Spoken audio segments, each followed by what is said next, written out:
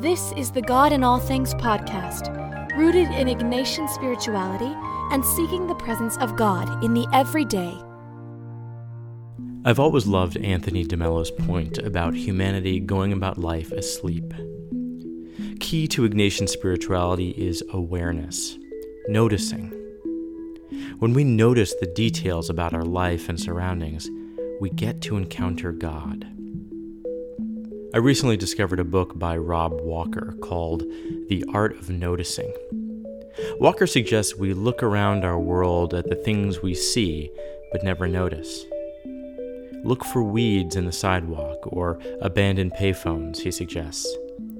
Take a walk and just pay attention to the colors you see. Gaze out of a window you pass by all the time but never look through. Spend 10 minutes watching a bug crawl around. To adults, this may seem a waste of time, but practices like these do amazing things. They open our hearts to the gifts of creation all around us. In his Principle and Foundation, St. Ignatius says that all things on the earth are created by God as gifts, and that we should give them reverence.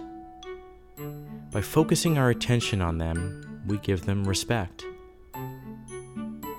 Walker says we should draw inspiration from children because they are better at paying attention than we are. The other day, my daughter watched the tiniest ant crawl over the pavement at a playground. She went to get a leaf so we could eat some lunch.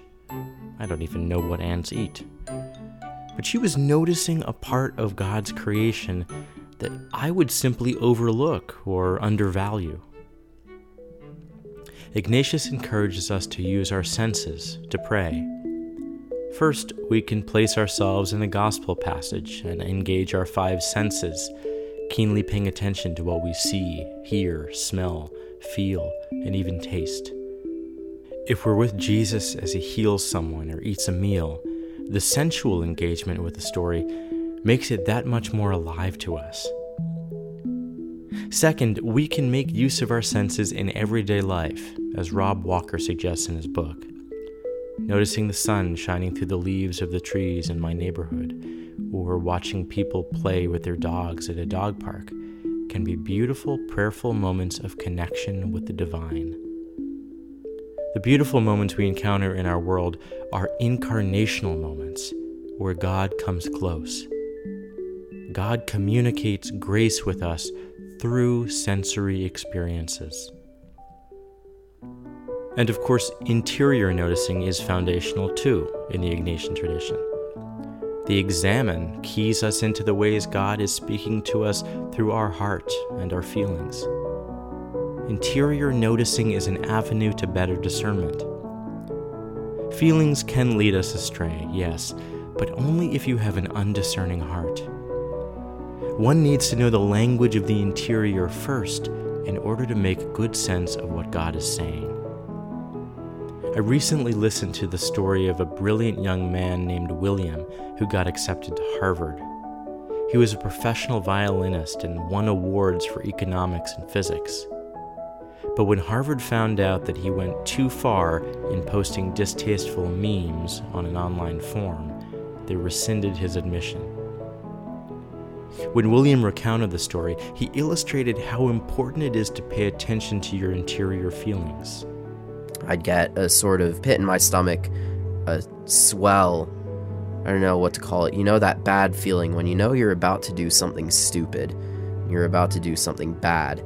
I got that, and the part about what I did that messes me up the most, I guess, is the fact that I didn't listen to that, and I just went ahead and hit send anyway. He didn't listen to the feeling. In other words, he didn't discern his choices well.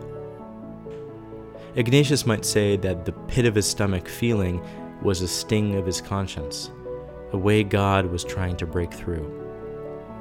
Perhaps William just wasn't paying attention to that feeling in the moment. Spiritual direction is a tool that can help us process our interior movements and reactions so we can better notice what comes from God and what does not. The Jesuit John Veltri writes, "In listening to the experiences of a directee, A spiritual director helps the directee to notice his or her deeper interior reactions and how, through these interior reactions, expressed or implied, God has been influencing his or her heart.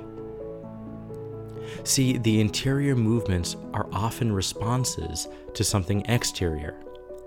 There's a play between lived experience and one's interior life, so it's crucial to pay attention to both. Paying attention, says Michelle Dean, is the only thing that guarantees insight. If you don't notice, aren't aware of yourself, your life, your reactions, then you're blind.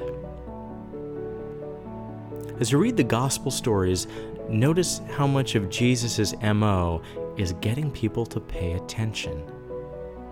He cures the physically blind as a way to drive this point home. He draws attention to the unnoticed of society. He uncovers the flaws in the religious leaders' pious logic. He tells people that anyone can access God, not just a privileged few. Notice. Pay attention. Consider the ways you're blinded, and think of ways you can cultivate noticing more in your exterior and interior life. God is there, waiting to be seen.